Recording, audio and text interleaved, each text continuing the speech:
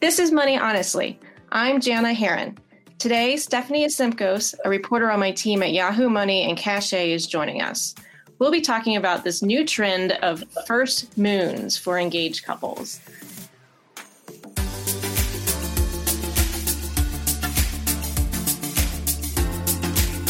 Stephanie, thank you for being here.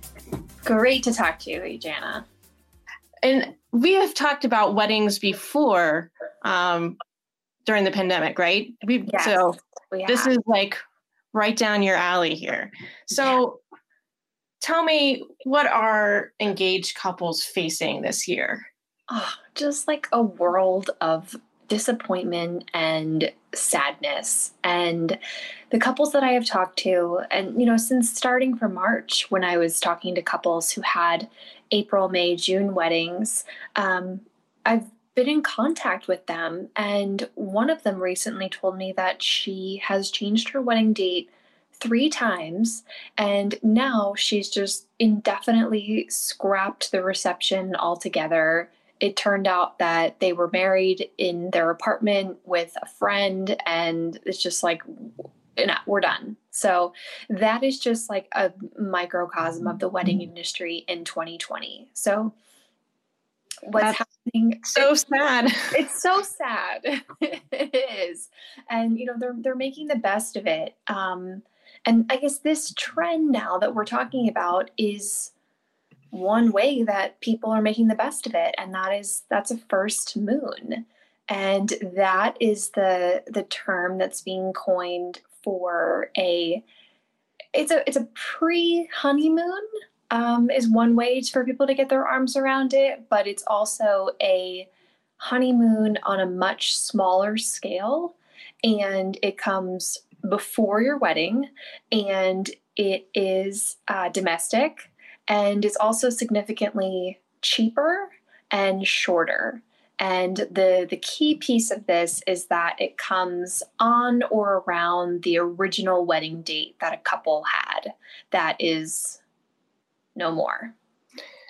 Okay, so can you give me an example of what a first moon looks like, or have you talked with anybody who went on a first moon? I did. I talked to Haley Murphy.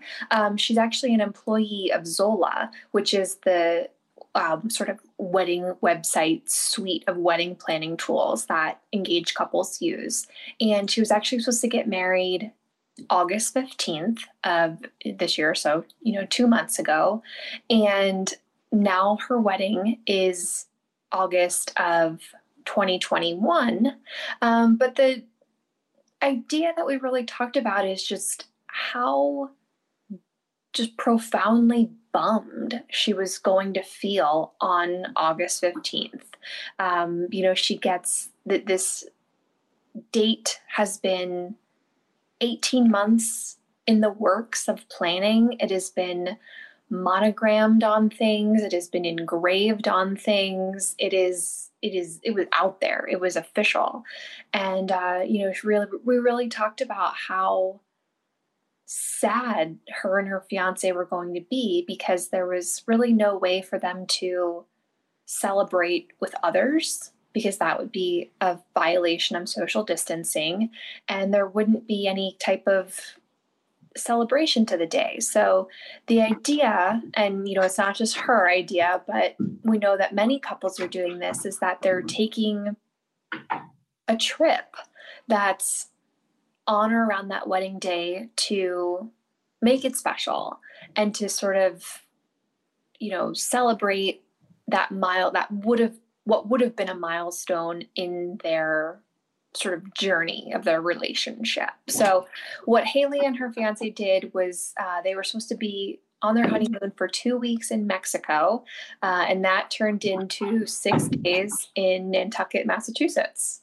And they drove up there and rented a house, and that sort of stays in line of what this broader trend is, of people staying close to home and spending less money.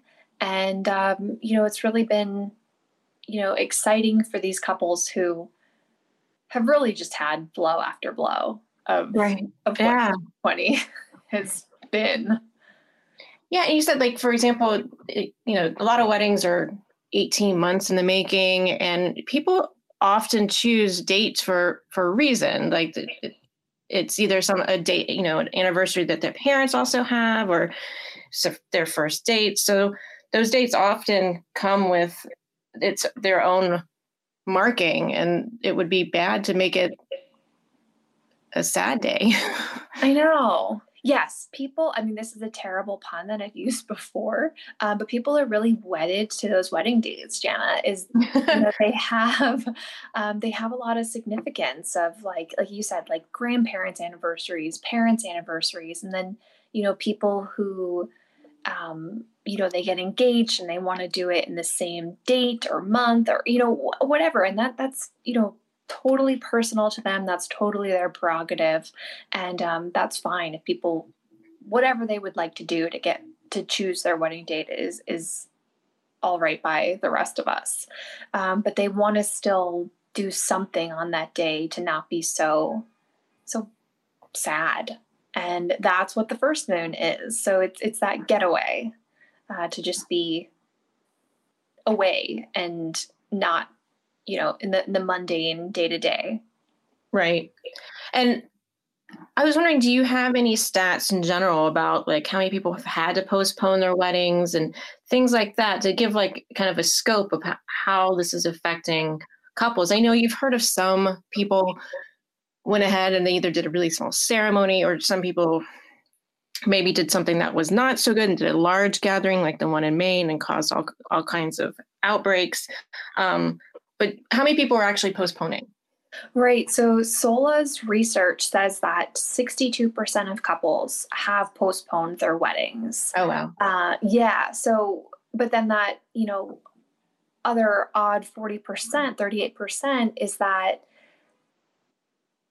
the couples who have gone on with their weddings, they have done, sort of tremendous things to scale down and like uninvite people and, move things to backyards or to living rooms or to Zoom and still find some way to host and go on with the show, so to speak. Yeah. And if you do decide to go on with the show, how much are you spending extra to replan those? Oh, it is not insignificant. And weddings are already very expensive. We know this. So, but like 27% of people have spent between $1,000 and $5,000 to replan. Oh, wow. Yeah. And, it's a lot of this is like, oh, that's highway robbery. That's so much money to replan.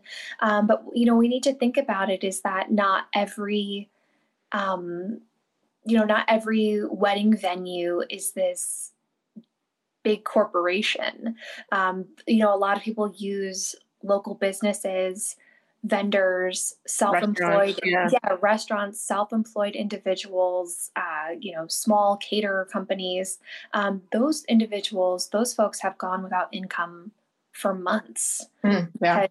No one is gathering, no one is celebrating anything. So, we have to understand that it's not just the couple that's out this, but it's sort of the entire wedding industry that is really struggling.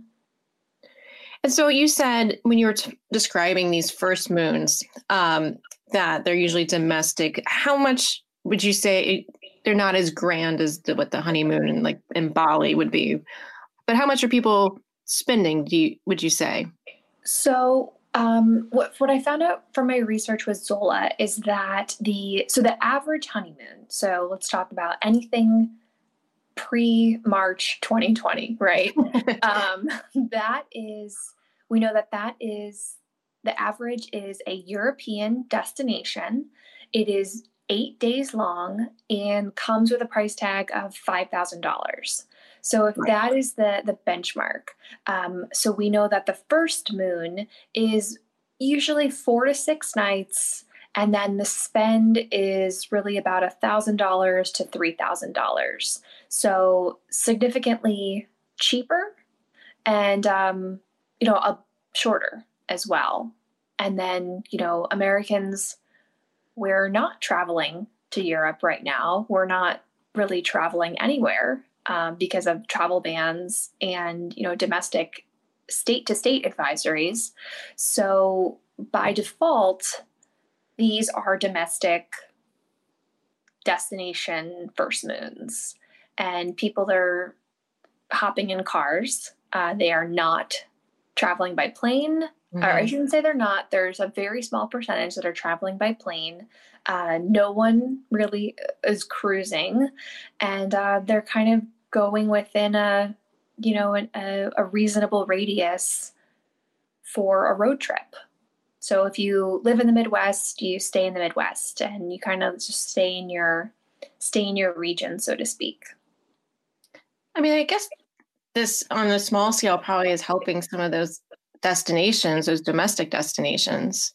Definitely. Especially for people who did summer first moons, if it was a resort community that, wasn't seeing traffic, or, was at a cruise port that wasn't getting, the cruises that were dropping people off, it's fantastic that people were going there. And, even if you're not eating in restaurants, you're still spending money.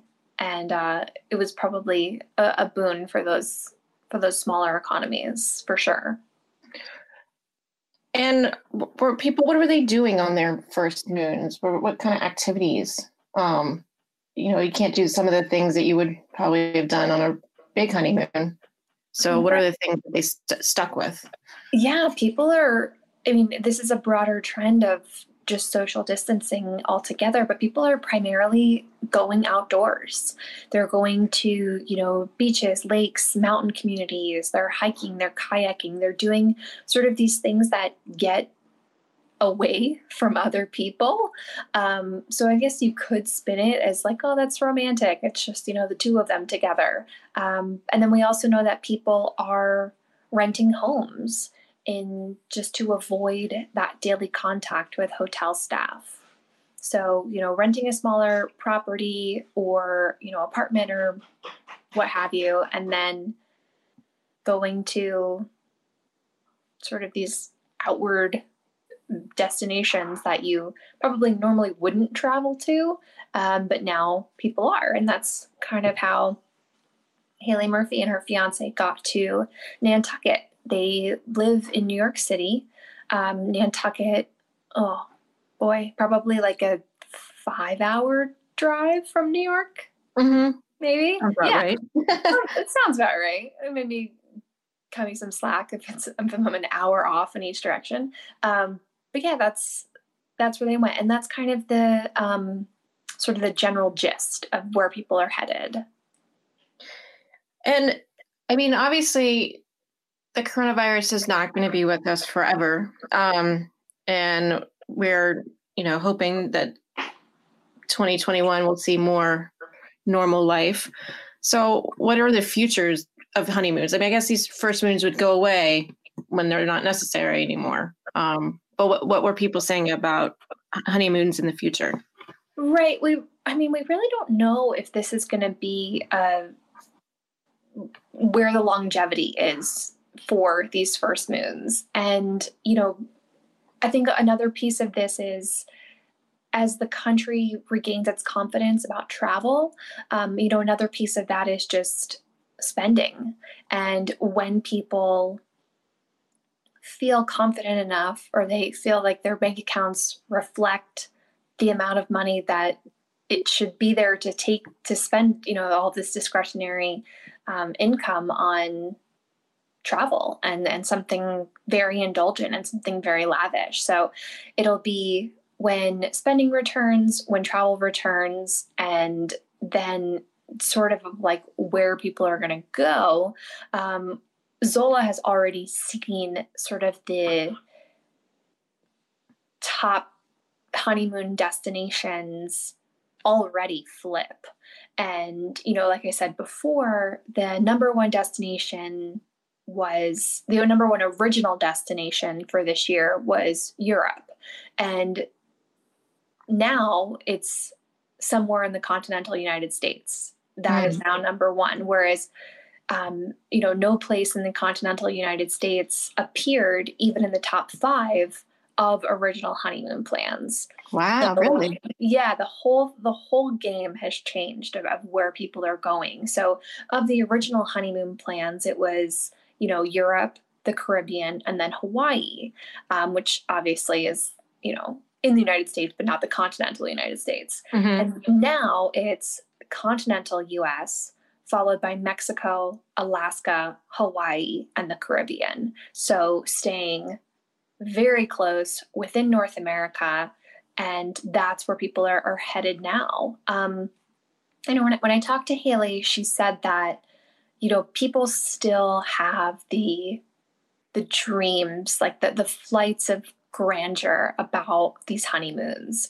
And she still says that people are dreaming of that Bali, honeymoon, or the Maldives, or some place that, celebrities go to. Of just like, no one actually goes there, right? But people are still dreaming of that. So, for some people, the dream has changed to a domestic honeymoon, and that's fantastic.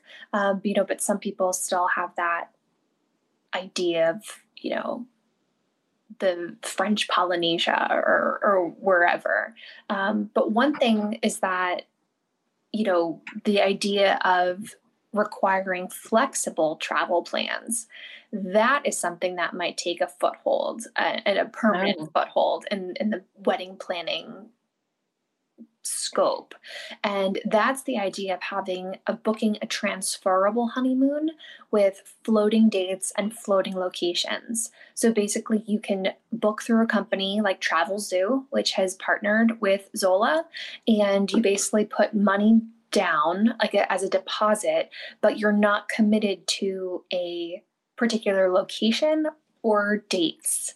And, with the understanding that plans change, and no one knows what the next year is going to look like. And, even if it's not, a pandemic that can change your plans, plans can change for weddings for any reason. So that's really something that Haley says, as, both bride who had her wedding postponed, and then as someone who works in the wedding industry, that's something that's really going to be perhaps like a real sticking point in the future, of just this understanding of, we need to plan for contingencies here. Right. Especially if you're putting down so much money. Exactly. And you don't, like you said, it was like $5,000 is the average, and you just Right. you don't want to be out $5,000. Yeah. And, or having, hotels and resorts sort of give a little bit more to couples of sort of more flexible, more negotiable cancellation policies, where maybe you lose 10% of a deposit or 25% of a deposit, or Right. you have longer windows that you can cancel. Sure. Yeah. I mean, the travel industry itself is in disarray, and it'll be interesting to see how they come back. Did Haley ever did she say that next year when, is she getting married on the same date, or? So she's actually getting married the following weekend. So she was supposed to be married August 15th, and now she's getting married August 27th. Did you ask her if she's going to celebrate the first moon anniversary? Oh, I should have. No, she's actually saying that it's going to be a carbon copy wedding on the 27th. It's the same band, it's the same dress, it's the same menu. Everything is the same. So, it's kind of this, it's one way to look at it. It's kind of this gift that none of these couples asked for. And that's the gift of time. And, if they are working, it's another 12 months, another 9 months, whatever, of time to earn more money to pay for these weddings in 2021 or 2022, whenever people do want to have their union and celebrate. I like that. That's a good way to end it with that silver lining. It's like because a lot of people do go into debt for their wedding, and this might be a way for them to not have that debt, at least after they get married. Great. So thank you so much, Stephanie, for joining us today on Money Honestly. And thanks for everyone listening. Head over to Apple Podcasts and leave us a 5-star rating and review. We'll see you next week.